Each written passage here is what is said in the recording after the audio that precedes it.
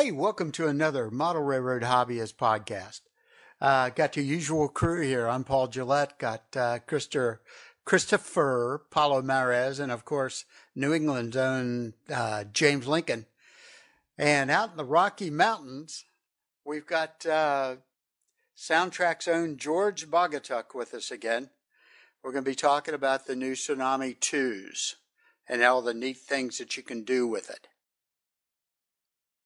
Sure, be glad to help you out. All right, Chris. Yeah, well, first time, I guess this would be on the horn with George here. And my first question, let's start off Tsunami 2 at the beginning.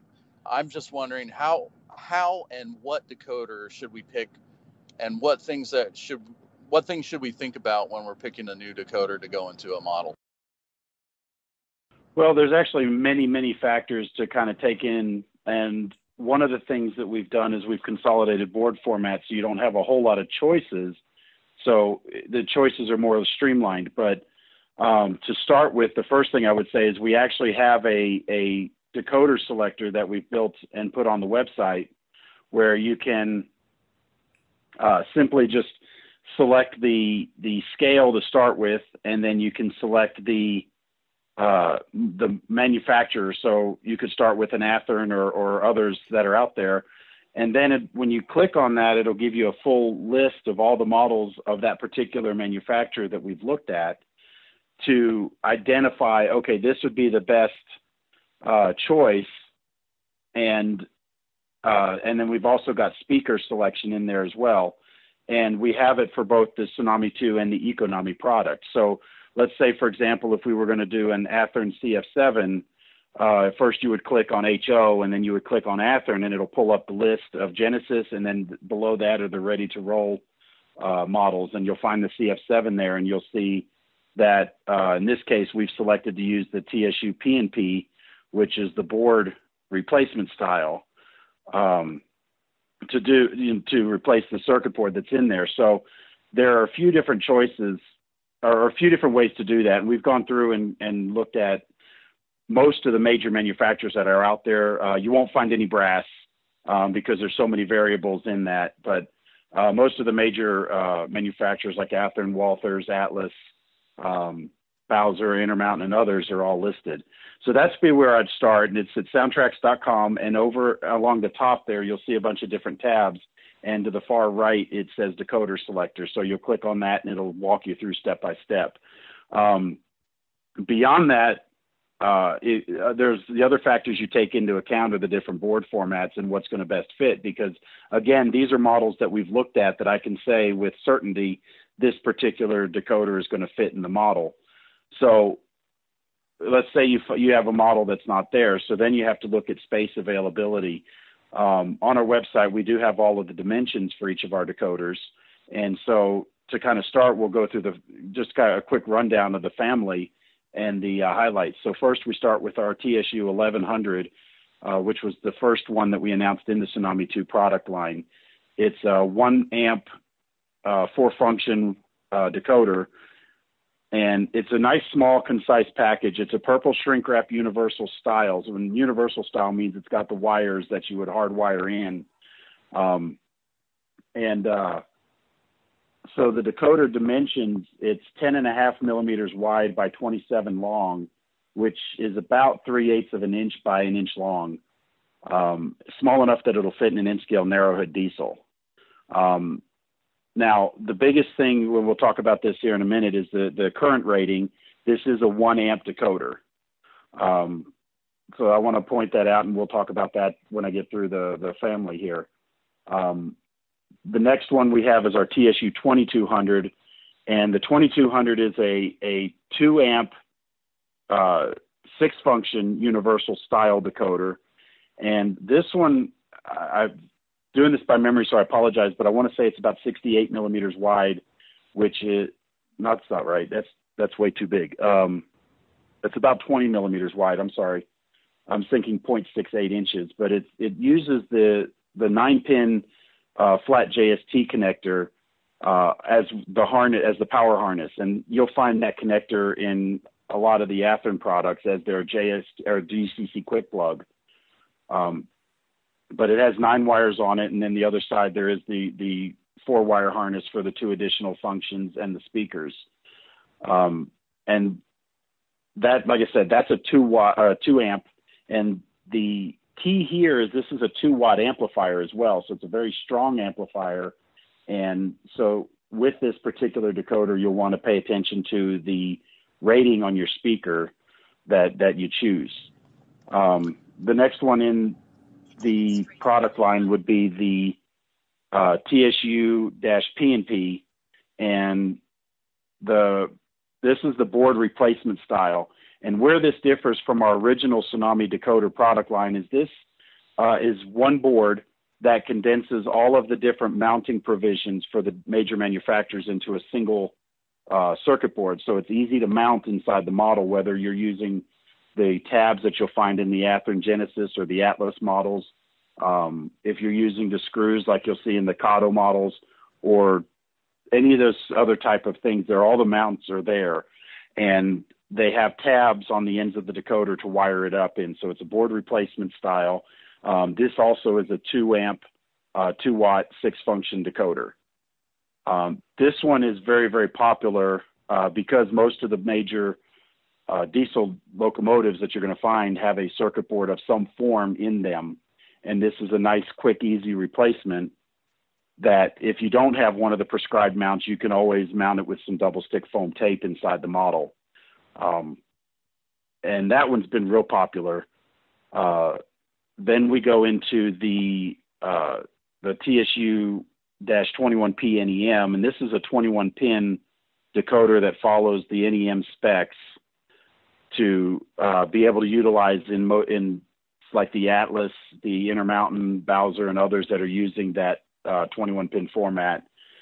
This will allow you to then just simply plug it into the model.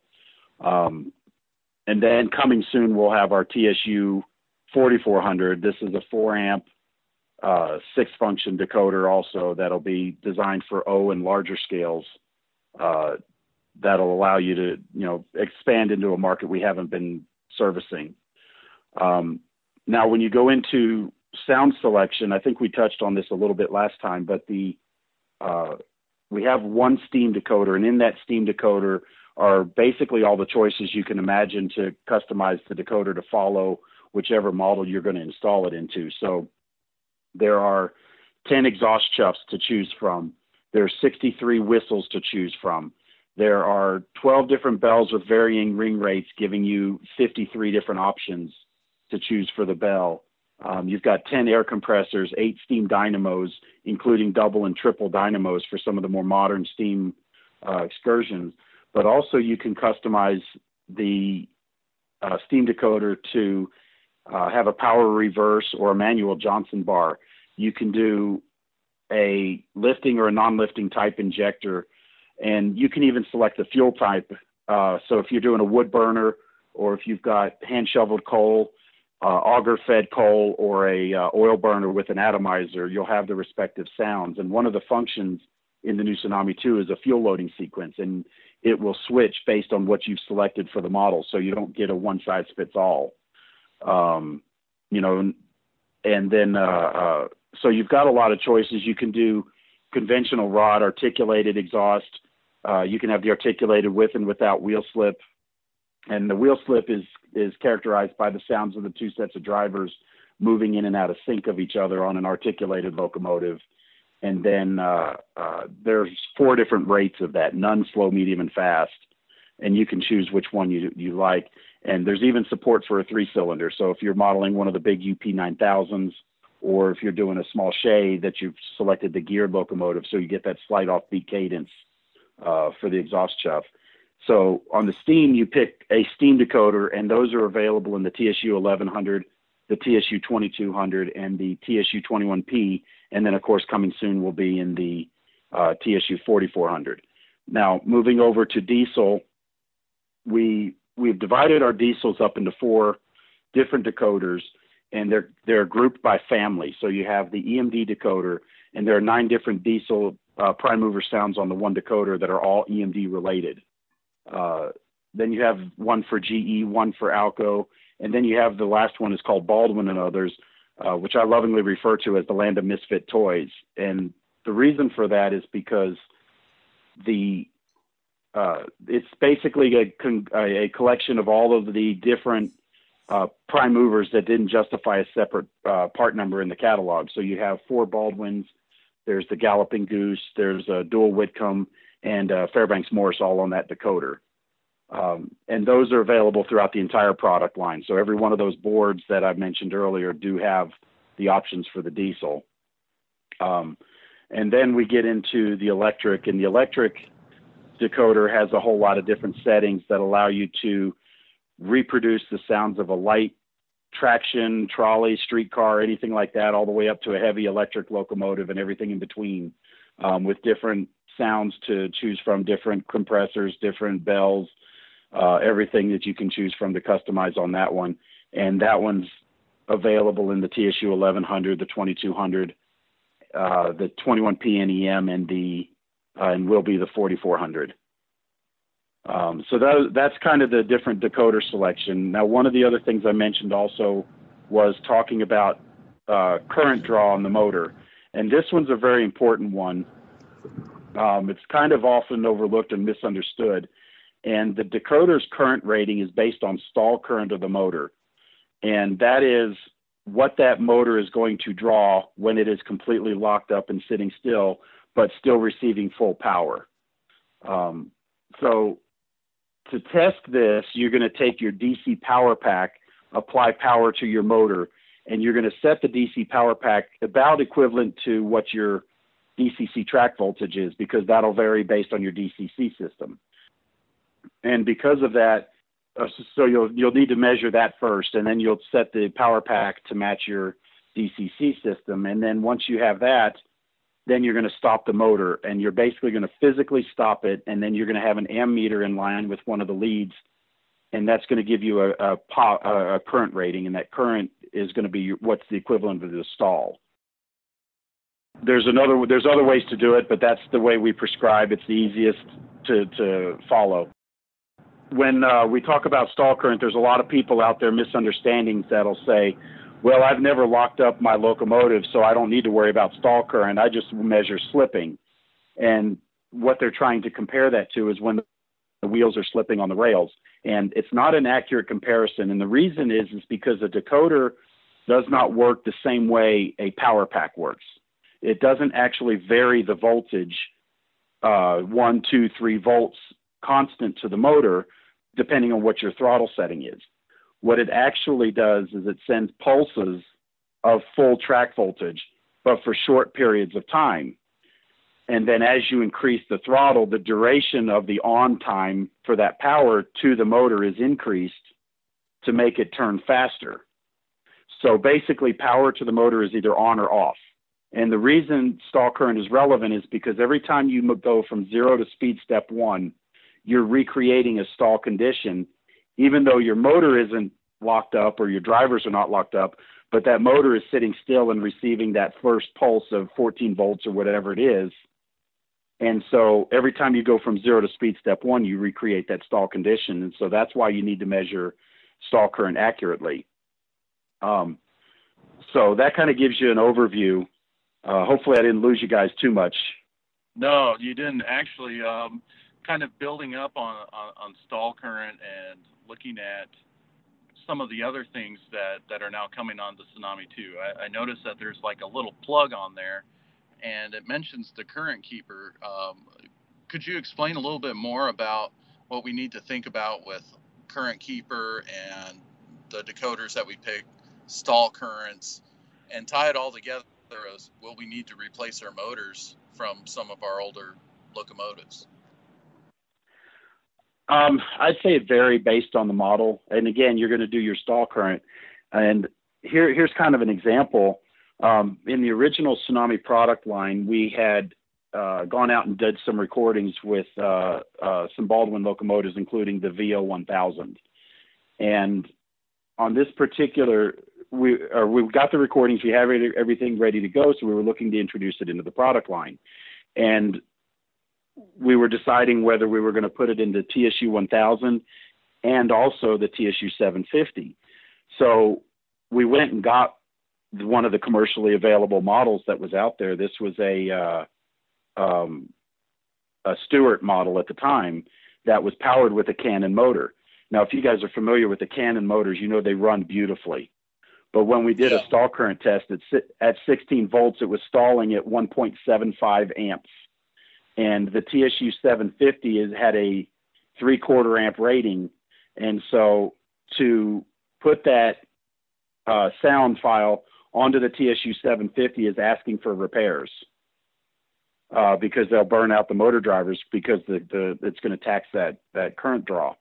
So that's one of the reasons why we illustrate to measure the stall current, is because even though you have a really nice moving motor, it may or may not stall out at a high current. And so this was like I said, a Cannon motor. So stall current's always something that you want to do.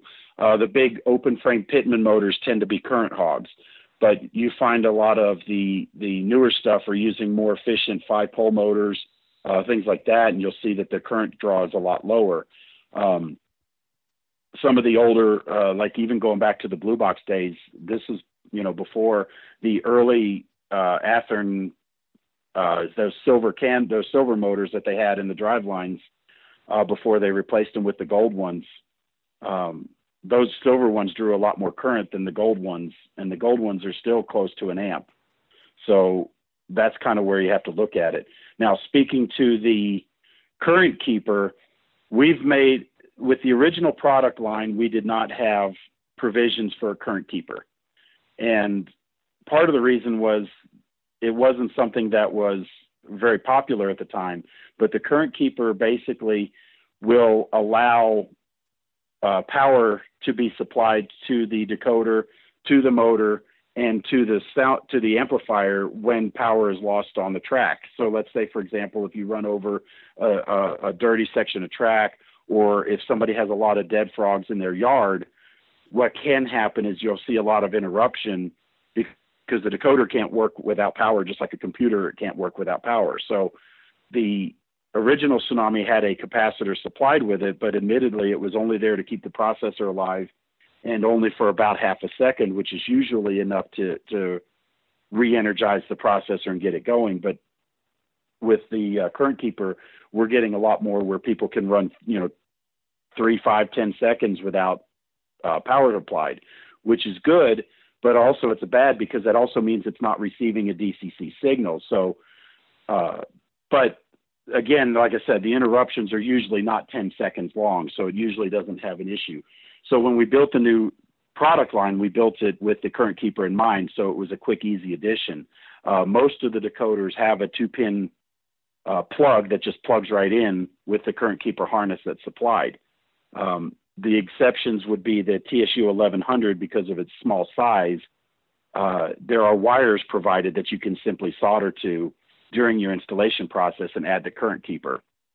On the TSU 21P NEM, there are solder pads on the board that you can solder to that would allow you to add the current keeper, but everything else has a 2-pin connector that's easily accessible and just plugs right in. Thank you for that, George.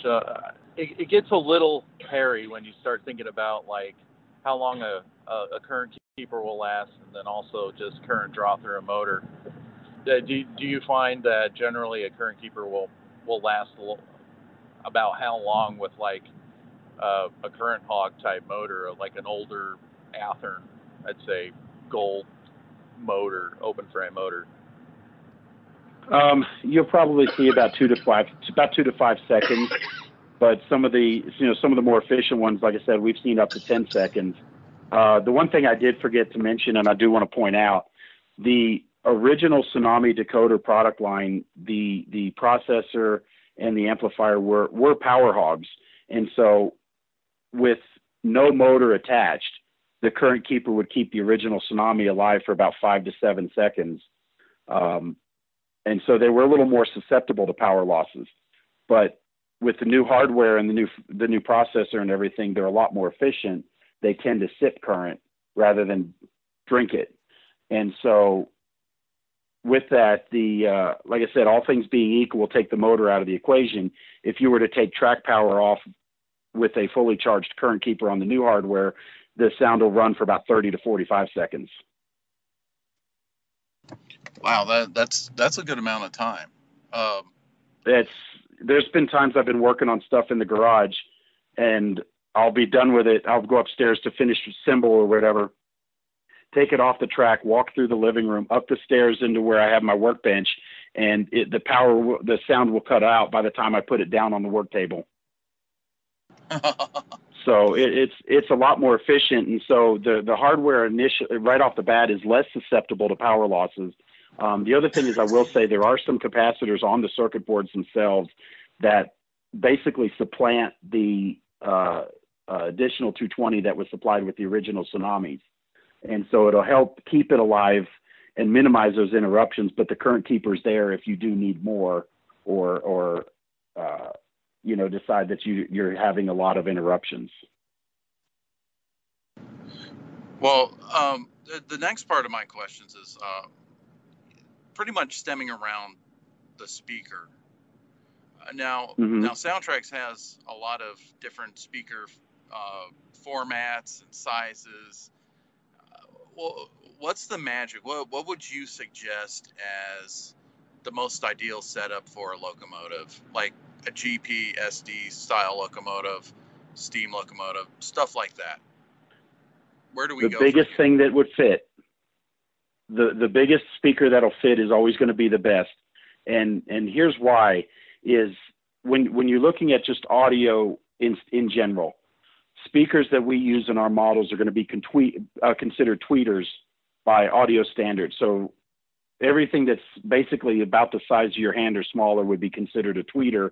And think of this, if you look at your surround sound system at home, you've got 5 satellite speakers that are fairly, good size, but they're still small. And then your subwoofer is a big cabinet looking thing that you hide in the corner or sitting, and that's what a subwoofer would be. So the frequency range is always limited. And what happens is the smaller you go, the frequency range is going to be even more limited. And frequency range is defined by the travel that the speaker cone is able to do. And so when you get smaller speakers, that cone can only move so fast or so far. And that's what's defined as frequency, or the spectrum of the sound. And then the power of that air being moved is what our ears interpret as volume. And again, a bigger speaker is going to be able to move a larger volume of air than a smaller speaker. So, and always it's going to be the biggest thing. Now, most of my narrow hood diesels, I tend to use our 16 by 35 millimeter speaker. It's a good 1 watt. I think it's a 2 watt peak or 1.5 watt peak speaker, and has a pretty good frequency range for the size.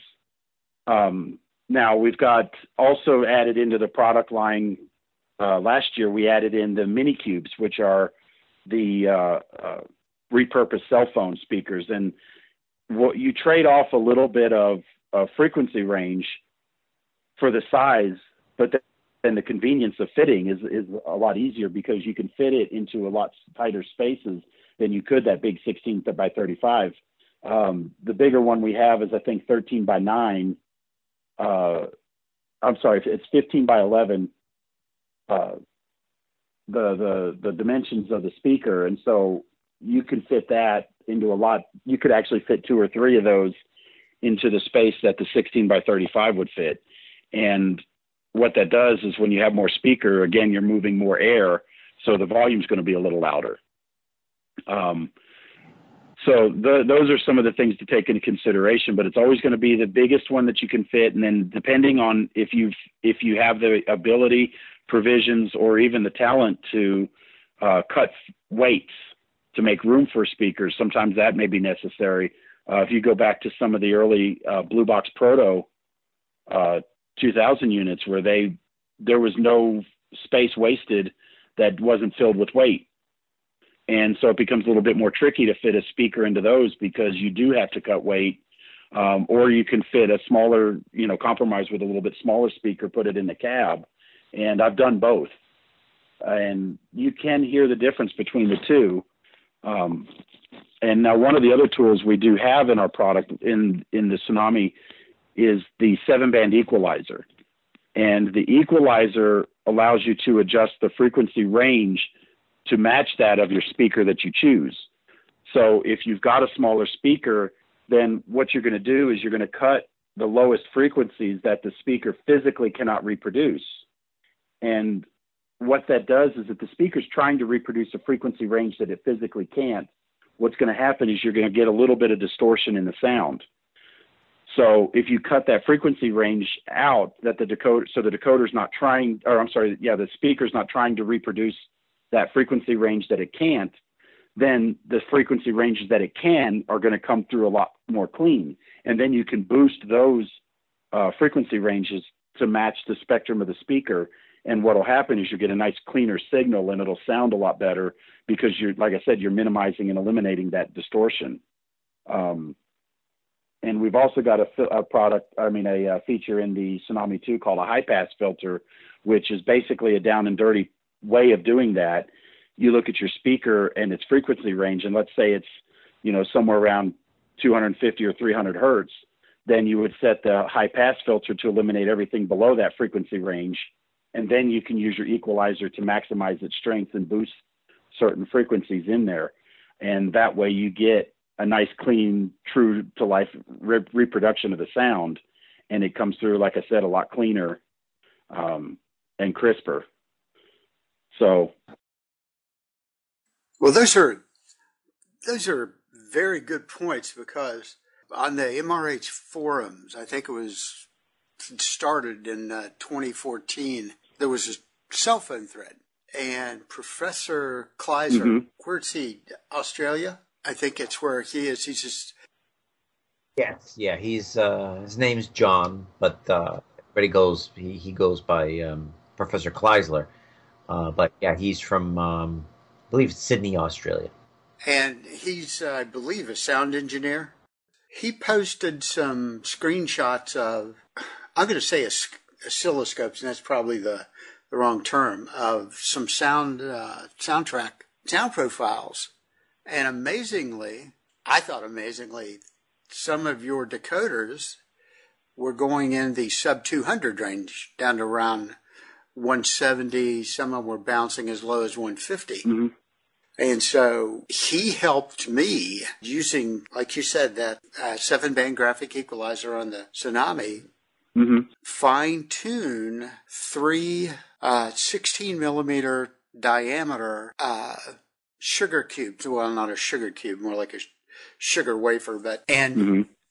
I'll send you a link on my 40-2 with those 3 speakers with the graphic equalizer, and it's like you said, CV 153, 150, or 154, 155, which are below the range. Those just, all but got muted out. 156 bumped up, 157 curtailed, and then 158, where a lot of the sound energy was in that lower mid-range, was significantly cut back. This thing growls. I'll send you a video link. People are amazed when they hear this Athearn SD40-2 growling, even at idle. Yeah. But, it was I wired the speaker's series parallel, built an enclosure into the body for them, and I actually got the speakers from TVW Miniatures, because he's the only guy I've ever seen with round ones. And I was just blown away by what you can get, because your point is valid too. Yeah, the more air you can move, the more volume you're going to perceive. So I'm really glad you guys kept the equalizer, and I'm excited about that high pass filter. That's great. I will point out the CVs did move. It's not 153 through 160 anymore with the new hardware. It's in CVs 225 through 232. Okay, make it hard on me. Now I've got to memorize new numbers. But the good news is it works exactly the same way. There was no changes to it because we've gotten a lot of praises and accolades because of the way the equalizer did work. And, speaking exactly to your point, I mean, we do load the decoder with the full profile. So if you were to hook this up to your stereo, you would hear the full spectrum of the range. And again, like I said, you're trying to get large frequency range out of this little tiny speaker. So there's going to be, trade-offs. And so we've given you that tool to do exactly what you're doing is maximize the efficiency of the speaker. The other, I would say, lesser known purpose of the equalizer, it also alters the overall tone. So you can have 2 or 3 locomotives with the same prime mover, and they'll each sound just a little bit differently if you adjust the spectrum a little bit. Yeah, so that's an excellent point. It gives you the ability to customize. That's one of the reasons why Professor Kleisler really likes Tsunamis, is because you have the equalizer and you're able to fine-tune the sound for the speaker in whichever unit you're using, which most other decoders you can't. Right.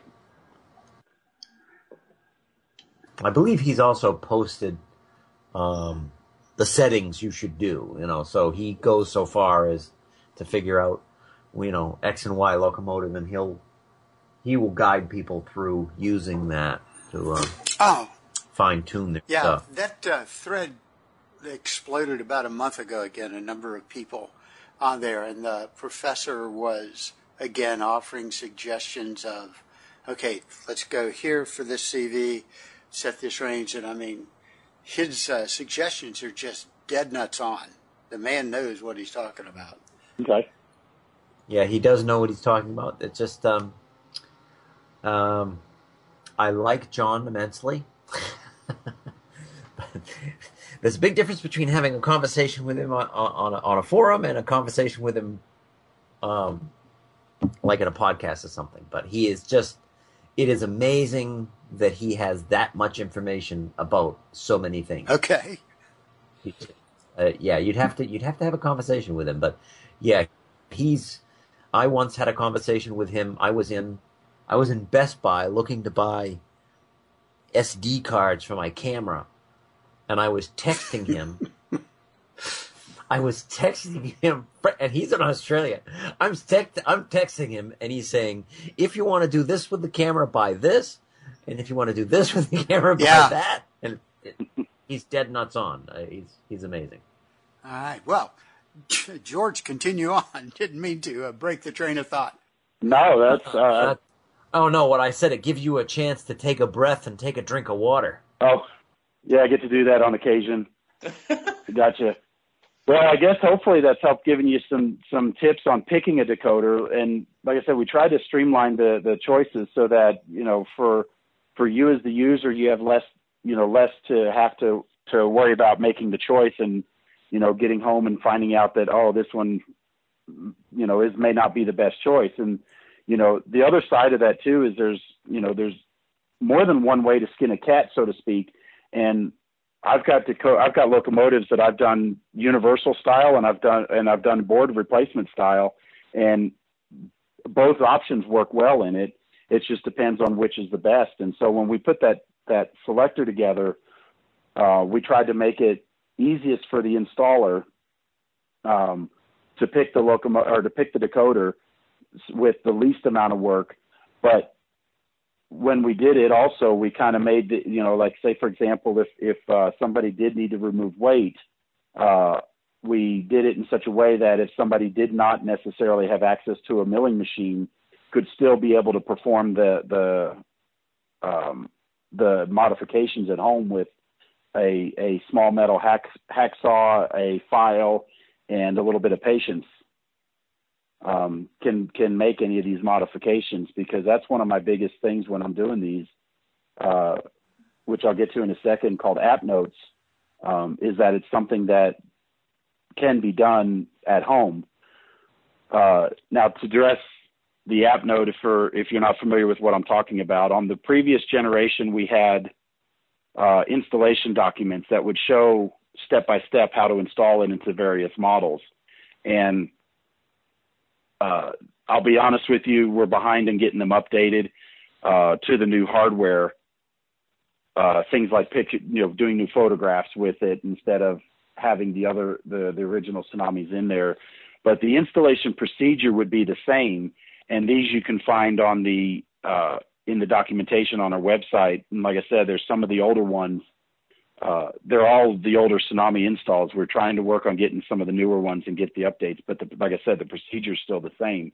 And some of the ones that I've done, there are a lot of Athearn because, personally, I model 1978. So SD40s, GP38s, G15s, there's a lot of those that you'll see in there in the app notes that we've already done.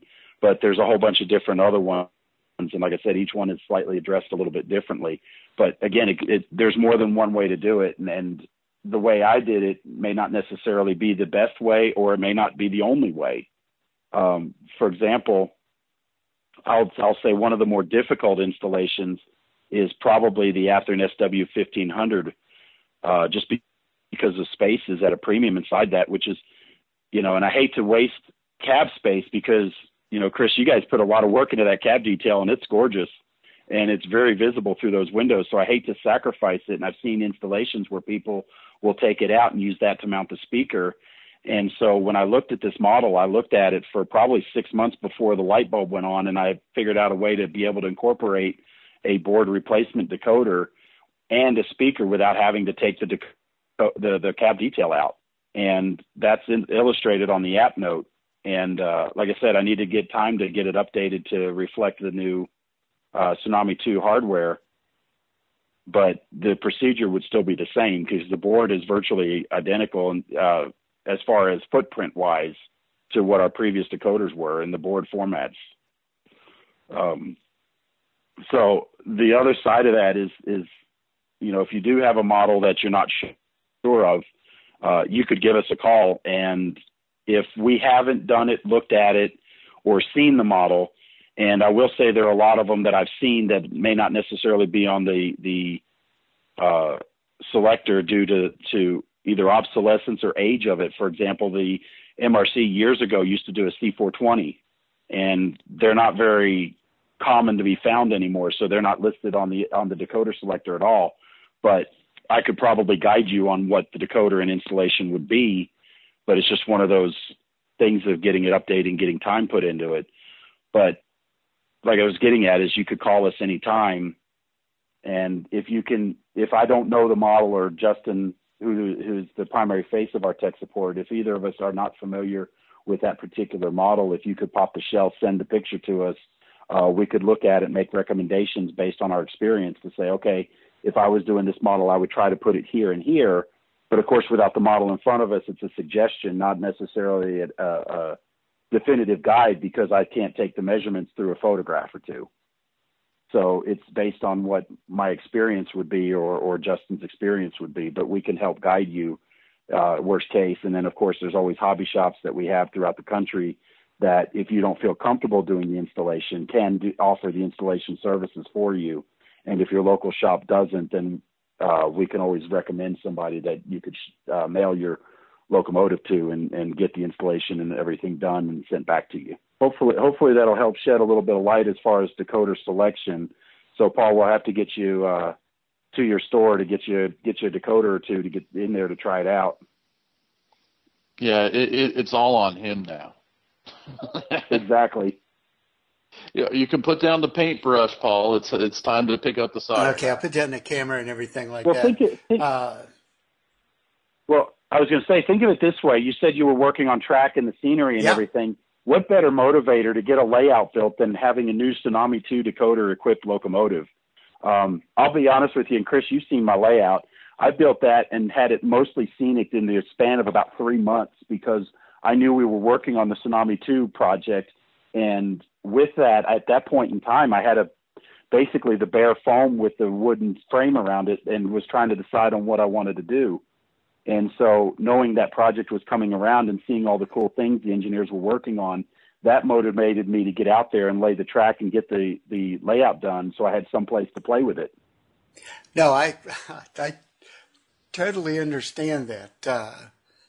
On the podcast Facebook page, I think I put up 4 maybe 5 3 to 7 minute videos, highly scenic, trains run by, but there's a 6-foot section of the railroad that is intensely scenic with trees and that kind of stuff, rock. Everything else is just bare boards. But so I was shooting these videos. Gotcha. Because you're right, George. I mean, sometimes we go get it done just so we can watch a train run through an actual scene. And I've got 2 suspect locomotives for the first 2 Tsunami 2s to go in. 70s generation GEs. So we shall see what happens. They may get ordered tomorrow. I think Bob at An Affair with Trains is in his new store, so I may shoot him a web order. Okay. I hadn't talked with him in a while. I didn't realize he moved. Yes, he did. He's actually in it's a smaller location, but it's in a retail environment. So before, and I worked for him for a couple of years, especially after I retired, to have a 25 by 17 display HO Railroad. Don't have that at the new store, but the new store is in a retail setting, high traffic, streets both directions. He's at an intersection. So it should be very, very good for him. He doesn't have to be a destination now. He's in a place where he can be discovered. Gotcha. So, good. But yeah, I'm glad to hear it. I've got a order for push brooms into it to detail out this country house that the trains run by. So they're Atlas locomotives, so there should be enough room in there for the board.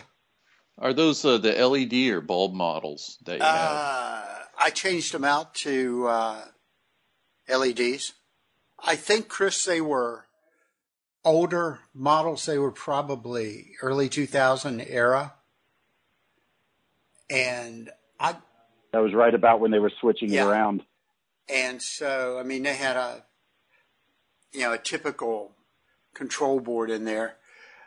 Some guy had come into the store and his girlfriend had given him the alternative of get rid of some of the trains or her. And so he brought a bunch of stuff in, and these he had added details to, like the handbrake chain and all that stuff, speed recorders. He hadn't weathered them. So I bought them, and as soon as we got moved in here in New Orleans and stuff, they were a couple of the first ones I put decoders in and put LEDs in. So I just started weathering one of them today. I went, okay, need to get some weathering on this, because that was back when UP, regularly sent the locomotives through the washer. So I said, okay, just a little under frame and some dust and exhaust soot. But they would be candidates for being changed out to a Tsunami 2, because they look very good running together. It's just a brutish. A C30-7 is just a brute of a locomotive. So.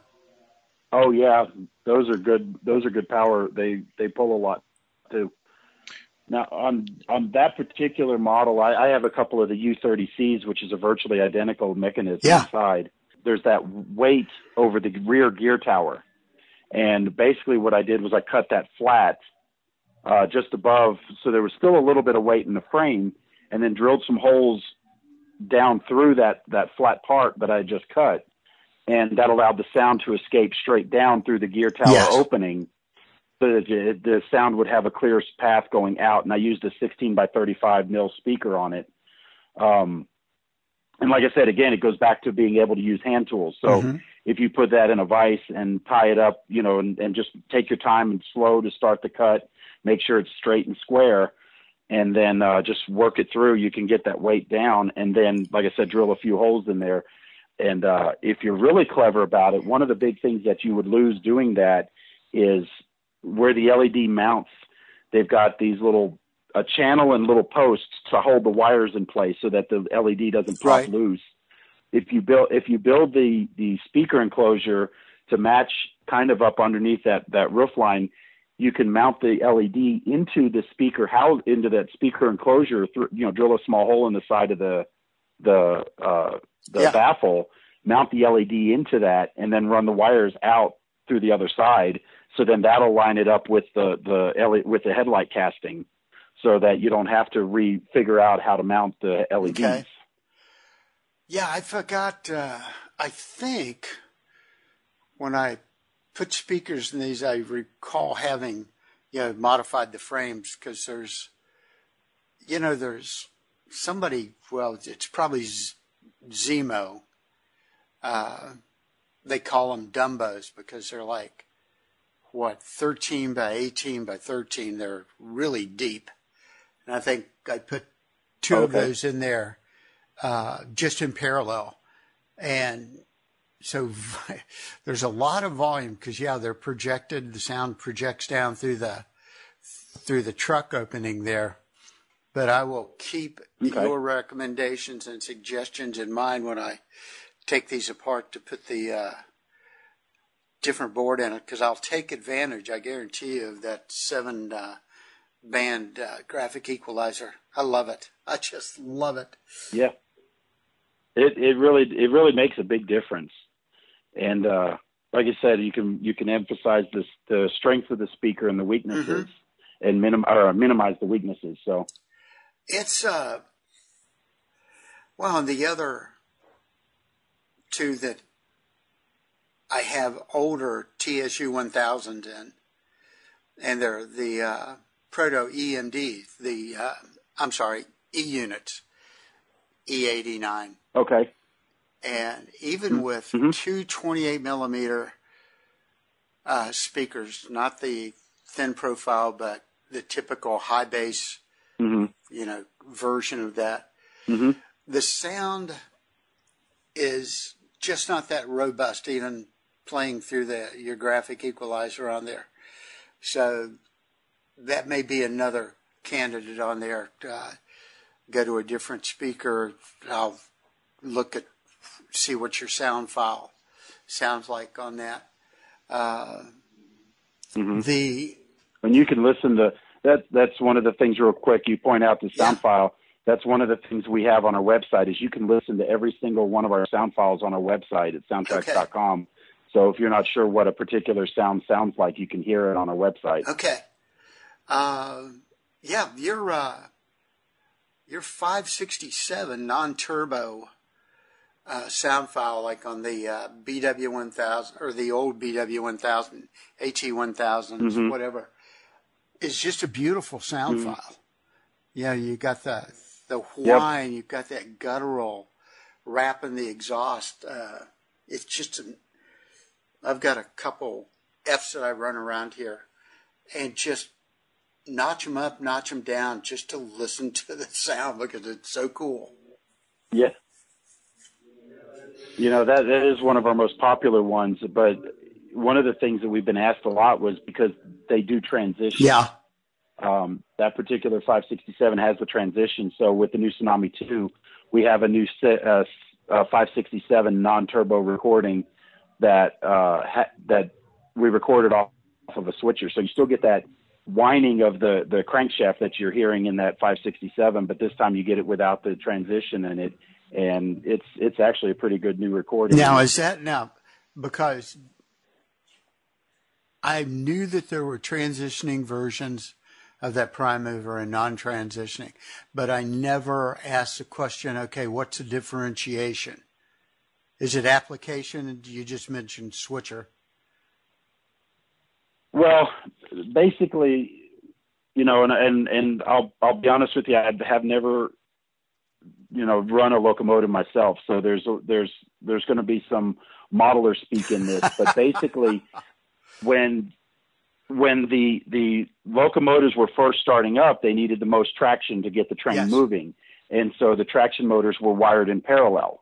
And that was so that they were all set with the maximum amount of current to get that locomotive moving. And then what would happen is once you got past a certain speed, the transition happened, and they basically rewired the traction motors from parallel to series. And the idea was that you would maximize the effort of the electricity, so you weren't using as much, but also maintaining your speed, and so you weren't needing as much. And so that's what the transition was for. And so with a switcher, you're doing a lot of low speed pulling cuts of cars and moving back and forth, and you're usually at low speeds, even though you may cut up to notch 5 or 6 or something like that to get that cut of cars moving. And so the transition is not as evident, or it's just not there, depending on what you're doing. Introduction to the Dash 2s, it was all done solid state, and so you and I would never hear it transition the way it does with that classic 567, where you hear it, throttle out, you hear that prime mover drop to idle, the transition is made, and then it notches back up. You don't hear it with the Dash 2 stuff. And so that's why the 645 and 645 non-turbo don't have stuff like that, because that was typically with the Dash 2 electronics. Okay. All right. I got to interject and say I really, really like that non-transition 8-cylinder 567 sound file you got. I really like it. It sounds so good.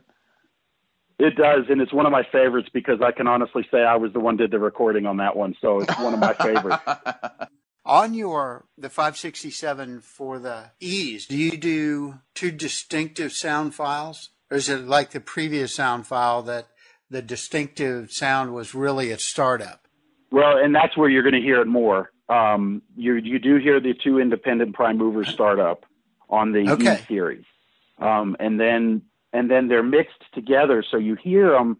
And so if you were to put the standard 567 next to the dual 567, you'll hear a difference in the way the idle sounds, because in the dual, you're hearing two prime movers, and so the sound is different. And that is, one of the selections on the Tsunami 2 is you get the EMD 567 with no transition. You get the EMD 567 with the transition. You get the 567 turbo and the dual 567 for the E units. And that's for your choices on the decoder to pick to match the model that you're installing it into. And so we've got 567 pretty covered with that one decoder. Just to finish out the choices, you get a 645 non-turbo, 645 turbo, dual 645, 710, and a 710 G3 T2, which would be of the SD70 ACEs. And that's your 9 selections of the prime movers on the EMD decoder, which pretty much will cover any era that you would model. So you can go into your shop and say, I'm looking for a decoder for an EMD, and then they can stop you there, because then it doesn't matter. You'll get you the EMD decoder, then you just pick the board format and go. Okay, I like to keep it simple. So does our production floor, quite honestly. But this was, it was done because it gives you, the modeler, a lot of choices.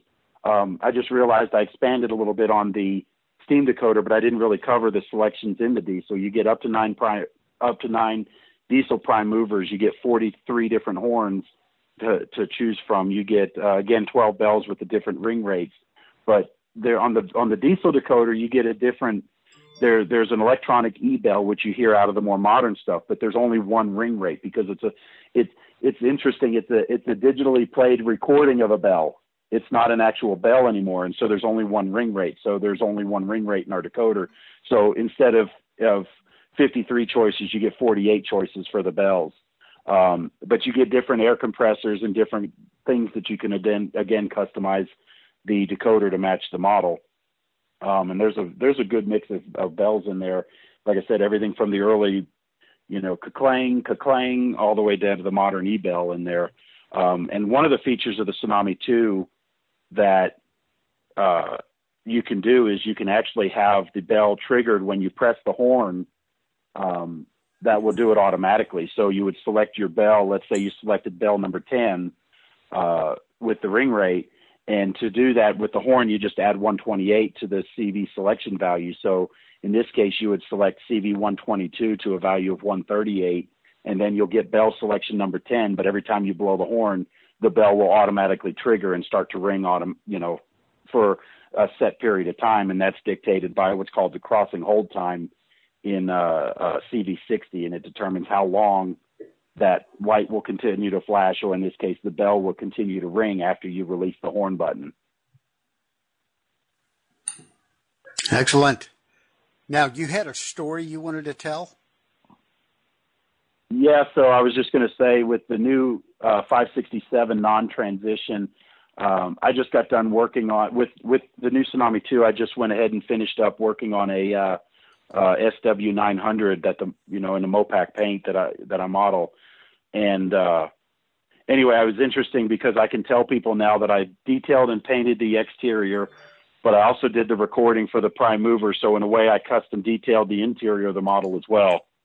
So I can say I had credit in that in both hands. Very good. So Doing the inside fun, and fun out. little thing. Yep, kind of fun to be able to say that I did that. Where'd you guys go to record that file? That particular one was recorded in Oklahoma City, working with the Oklahoma City Railroad Museum. We were up there one year for the Oklahoma City Train Show, and we arrived a day early so we could go out and do some recordings in the morning, and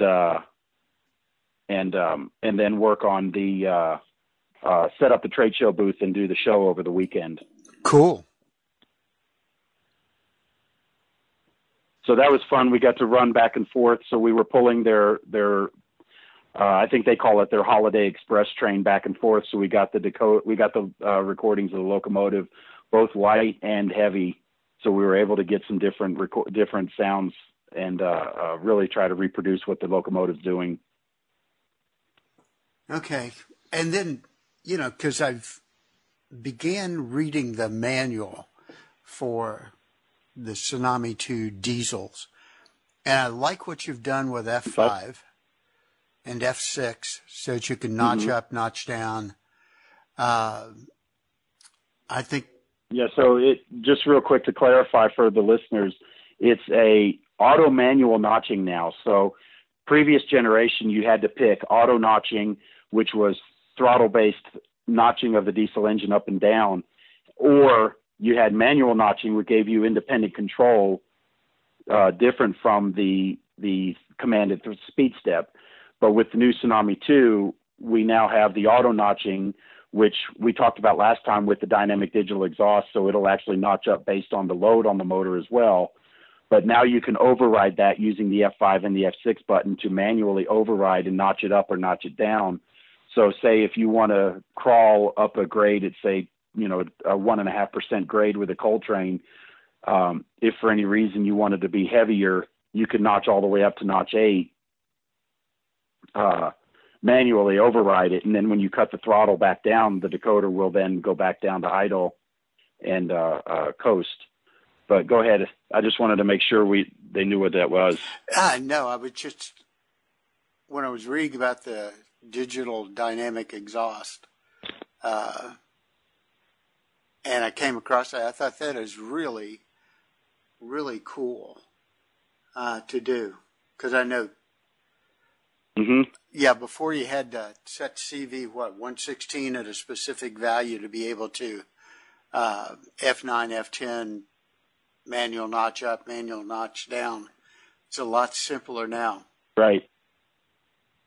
It is, and one of the best features of either the dynamic digital exhaust and the manual override is not once do you lose control of your locomotive, because you always have throttle control. You can manually notch it by pressing a button up and down, but you still can stop the locomotive. So if you're running around the corner and you find out, Bill is stopped on the grade because he was having problems with one of his locomotives, so he took it off and he's over at the workbench, this still gives you the ability to stop without running into his train. Which is always an important consideration. I think. Exactly. Yeah, don't want to. I agree. Don't want to blow that red. We don't really have working ATS shoes, so. Exactly. With all the expanded CVs that you guys have introduced because of the additional features and controls, and you're using index CVs, I think we covered before. I was Go going to ahead. say, I'm sorry. I recall from the previous conversation, Tsunami 2 does a nice handshake with Decoder Pro in JMRI. Okay. Yeah, that All is right. correct. But if I wanted to just become more familiar with what I'm doing and how it's working, I can go in with the manual and just program, right, without Decoder Pro? That's correct. I like Decoder Pro. I think it's a great tool, and it's given people a lot of opportunity to be able to have the confidence to program decoders without having to look at the manual, because they've put it into pretty concise terms and check boxes and slider bars, to kind of give you a sense of what you're doing. But ultimately, like you said, if you wanted to understand what the feature, how it works, and how we explain the feature and how to take advantage of it, that they may not fully cover the details of why. They may have the how, but they may not necessarily explain the why, which personally, I'm a big why person. I like to know why things happen or why things are done a certain way as opposed to doing it another way. And especially if you look at, innovation and especially in an engineering department, you can't look at the how so much. You have to look at the why. So the why helps answer how to make it better and how to improve it. And so by looking at the manual, it'll explain the feature, and we've tried to write it in English terms so anybody can pick up that manual and be able to follow and program the decoder and set it up. And so, we give you an example of a real world scenario and why you would want it. And then here's how you set the decoder up. And reading the manual really will give you a lot more in depth, like you said, of the information of how a particular feature works. Okay. Hey, George, let's back up a little bit. Since we're touching upon programming and touching upon, things that we need to get, we were talking about decoders, we were talking about speakers. Is there any requirement for a booster on the programming track for the Tsunami? Not with the new hardware. The new hardware. Could you go into a little bit of detail on that? Because I think certainly that's a major thing between the Tsunami and the Tsunami 2. I would agree. And so to kind of give you a little bit of reference here. So the original Tsunami, the processor that was chosen had to be that way because it was doing so much to alter both the operation, the audio signals, the operation when you're using your brakes and processing the signal and altering the way the decoder's playing back all the sounds. The processor had to be very, very powerful.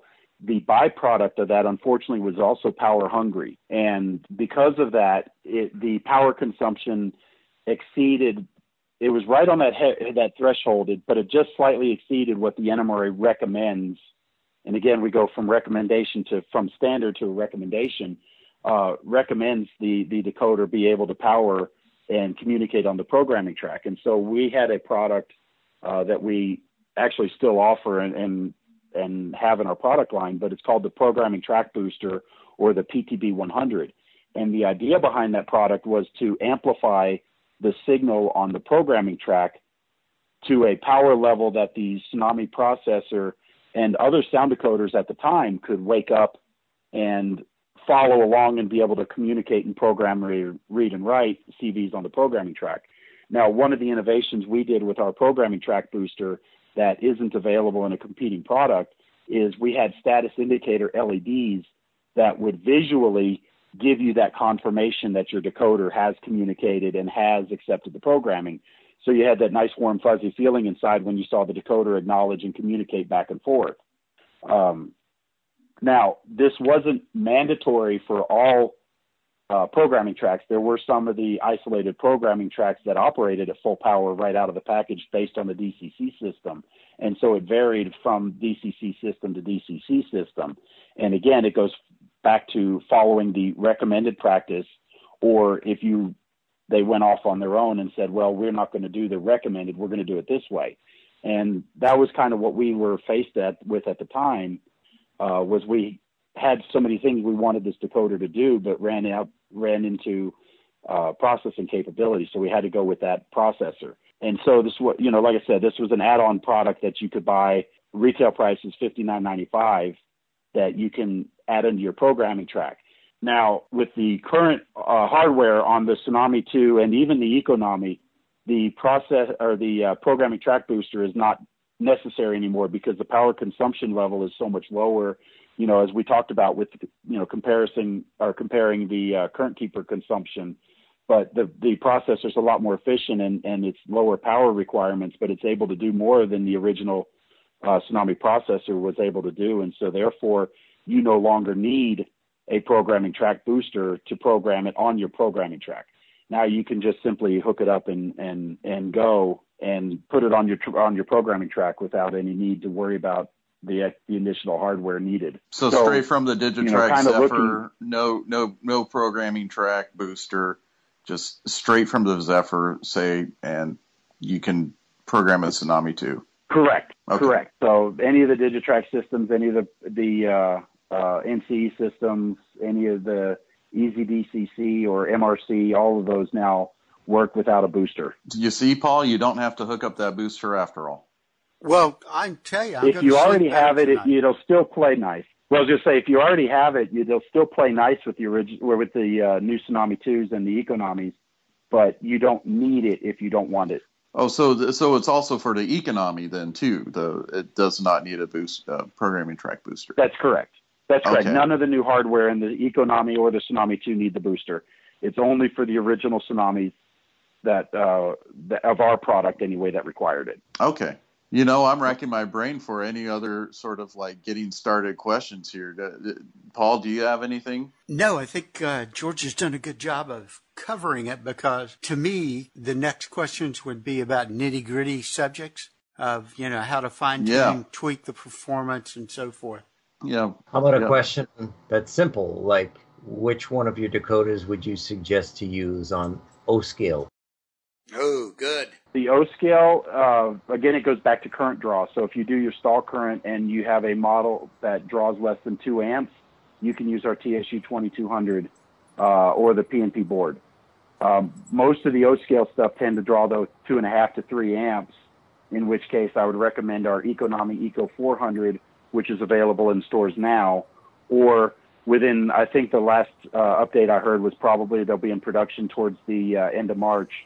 But the TSU 4400, which will be our 4-amp Tsunami 2 version, again in steam, the 4 diesels and electric, will be available probably the end of March, barring any. Like I said, they got to do a revision. They're doing another test, and if that all works well, they'll go into production towards the end of March. So you can order those through your hobby shop now, and when they're available, we'll start shipping them out right away. Okay, fair enough. Hey, Jim, are most O-scale models dual motor? That depends, but many of them are. Oh, I see. Many of them are, but not all of them. Some of the brass units are not. The not most, but many of the Weaver units are not. The Red Caboose GP9 isn't.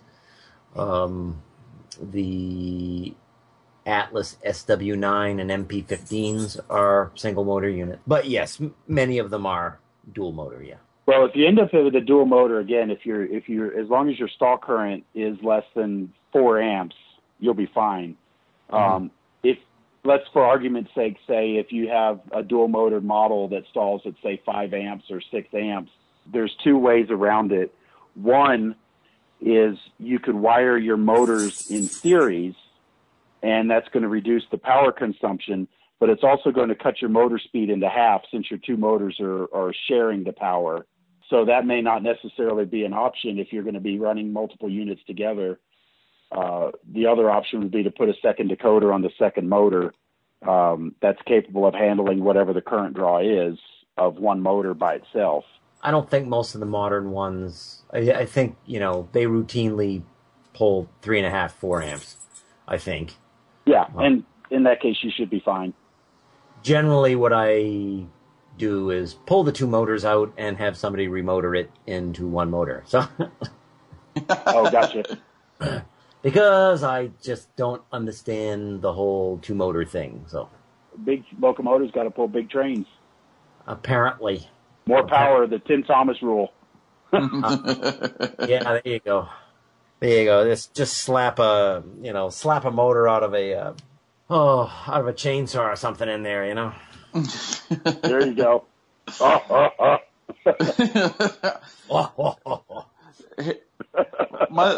know what? I actually do have one more question for you, George, because sure.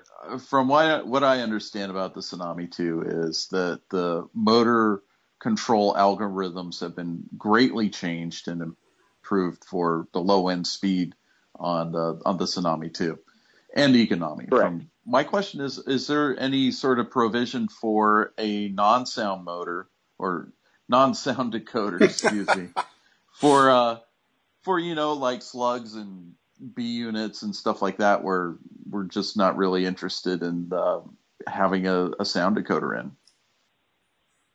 Well, we do have a line of non-sound decoders that we do offer. At this moment, they're still using the original hyperdrive, but again, they're low power consumption, so they tend to run a little bit better than even the original Tsunamis just by themselves. So they're fairly easy to consist. That's part of the design of the mobile decoders. At some point, I'm sure engineering has it on their to-do list to add the Hyperdrive 2 to the mobile decoder line, but at this moment, it doesn't have the advanced motor control features, but it does have, a lot of provisions. You can actually get it pretty slow and just crawling, and therefore better run with the new Tsunami 2 Hyperdrive 2. And I think that the next question will be held off for the next time around when we start getting the decoder inside the locomotive and then starting to tweak some of the settings to get things to run at the same speed and all that. So I think it's an excellent idea. Yep, we can cover all that. Yeah, because I was thinking the next few we could even go over a specific feature, like we can talk about hyperlights and kind of highlight some of the cool features we built into that, or we can do one in calibrating the new dynamic digital exhaust, or whichever way you guys want to take it. I'm be happy to do some more of these with you guys all the time. Cool. Excellent idea. By then, I will have a couple of these installed and have some very pertinent questions, I'm sure. Okay. Well, I've been real involved with the development and helping work with the engineers. So I've got a lot of insight as to the inside of how the decoders were working. But admittedly, there was a little bit of selfishness going on because I would hear a new feature and we'd be talking about it like, ooh, I could do this with this particular thing, or this locomotive I have can implement that particular feature. Like, I don't have a whole lot of Santa Fe units, but I do have some. And so one of the new Fireman Ed features is the air conditioner that would run in the background. And so I could, so you can have the cab air conditioner running in the background on the Santa Fe units that I wouldn't have on the model. So it's just little cool things like that I would be, just fascinated with. And like I said, it was kind of that development process that made me get out there and even, if I was putting down a section of track, I was doing something every night. So at least I made progress and I was able to get most of this layout built, like I said, in about 3 months time. And it gave me a place to do all that. So the first one I did with Tsunami 2 that I had a prototype unit in was an Athearn Jeep 15, because I've just always really loved those little 15s. I have a friend of mine that calls them the urban tunnel motors. So that was one of the first ones I did with Tsunami 2, and I was just having so much fun running it around the layout. And, now I've got about 6 locomotives equipped. Just time gets away from you very quickly. I should qualify that 6 diesel locomotives that run in my actual model time era. I've got 4 steam engines that are done, and I don't really model steam, but I've got a lot of them because the steam engine just adds so many more different elements to it. It's just been a lot of fun, really bringing those to life too. Oh, yeah. That's all for me. I can't think of anything more for you, George, to kind of get people started. So I appreciate all your time. Hey, no problem. Glad to do it for you guys. And just I'll finish up. If any of your listeners or anybody has any questions as far as application, like I said, check our website first. And if you're still not sure or want to discuss it further, feel free to call us, and we'll be happy to help, fill in those questions for you and help you select the right one, and even help guide you if you come across a installation problem that you ran into. Say, hey, how do I solve this particular issue? And we'll help you the best we can. That's one of the advantages is we do have people there at the office, through standard business hours that is there to help answer those questions for you. Very good. Very good. All right. I was going to say that, anybody that has any questions about installation or anything like that, they could ask Paul, and then after he gives you the wrong answer, then you can go and ask the experts. Okay, that's an interesting. Wow, throw you under the bus there. Well, they're certainly not going to ask me because I got no idea. Well, it's actually a lot easier than it appears. It's just once you get one or two under your belt, then suddenly it comes really easy. I think there's also kind of an art side that's. I think the decoder installation's the easy part. It's figuring out the speaker part and the most ideal setup for that, and that always, there's never a silver bullet for it. It's one of those things you get it installed and you hear it and you're happy with it, and then you kind of like start wondering in the back of your mind, can it sound any better, or am I holding back this tone on this at all? So I think that's kind of like nerve-wracking, I guess. I think to go along with your point is, then you have somebody who's like Professor Kleisler, who is a sound engineer and is I'll say, a sound artist. And then when he plays with it, then you're like, oh, that's how it's supposed to sound. So there probably is a right way, but many of us don't have the ear to find it. Yeah. Or sometimes just the experience, Well, yeah, that's exactly what I was just about to say. We know it's right when we hear it, but we just don't know how to get there. But that goes right, to it. Exactly. I mean, because there's a whole science behind the speaker baffle and the dimensions of what would be considered the ideal baffle. And to kind of sum it up really quickly it's about a 1-to-1-to-1 ratio. So if you have a 1-inch round, the ideal side for that would be about 1 inch deep. But of course we have to make compromises to fit it in the model. And so that's where you have to, kind of look at it and utilize the space as best as possible. I've got speakers that, kind of going back to that SW1500 I was talking about, is extremely less than ideal in size, but it fits. And, it takes some special cutting to make the baffle fit into that particular area, but some baffle is better than no baffle. And can that speaker sound better? Probably. Given the space, I don't know. Probably not, because, there isn't much space there. But using that same speaker in, say, a GP38-2, where you have the space to do that, it's going to sound like two different locomotives, even though they may be using the same prime mover. That's a good point. So, yeah, speaking to your experience point, again, it's what is ideal, and there are acoustics and there's scientific algorithms to determine the ideal size. But like I said, if you have the room, you want to try to do a 1-to-1-to-1 dimension volume compared to the surface area of the speaker. But if you can't, then just get as close as you can and utilize the space as best as possible. And like I said, some conditions and kind of speak to Chris's point, is that every model is going to be a little bit different. Even though they're similar, you may find that the installation of a particular speaker may be completely different. Yeah, and there's an interplay too there, or there's a factor that the body contributes. The space on the inside can color sound, whether you fire the speakers up like on an Athearn where you've got open fan, or you've fired it down. And so now you're getting a dispersion off that track, the ballast. There's a number of influences on what we hear and the quality of it. So I find it just really enjoyable to play with this stuff and tweak it. I find it relaxing. Well, that's good. Maybe you could relax to a few of my locomotives, Paul. I'll give you a mailing address. Of course, when you get them back, they'll have LEDs in them, too. There you go. All right, so this has been good. There's a lot of comments coming in and likes. Yep. And I put up, I think, 4 videos this week. Mm-hmm. And I've got a couple more already recorded. They just have to be edited. And they're photo run-bys, but they've been getting a lot of play because I'm just embedding the link back to YouTube. I'm amazed. I think one of them's got like 152 views in 2 days. Oh, neat. So, and one of them, George, is that ST40-2 that sounds so good with the series parallel speakers. I'll confirm the link and just email it to you because it's just Okay. people listen to it and go, how does that sound come out of there? And I just go, I don't know. It's mad. It's magic. Yes, it's just magic. Okay.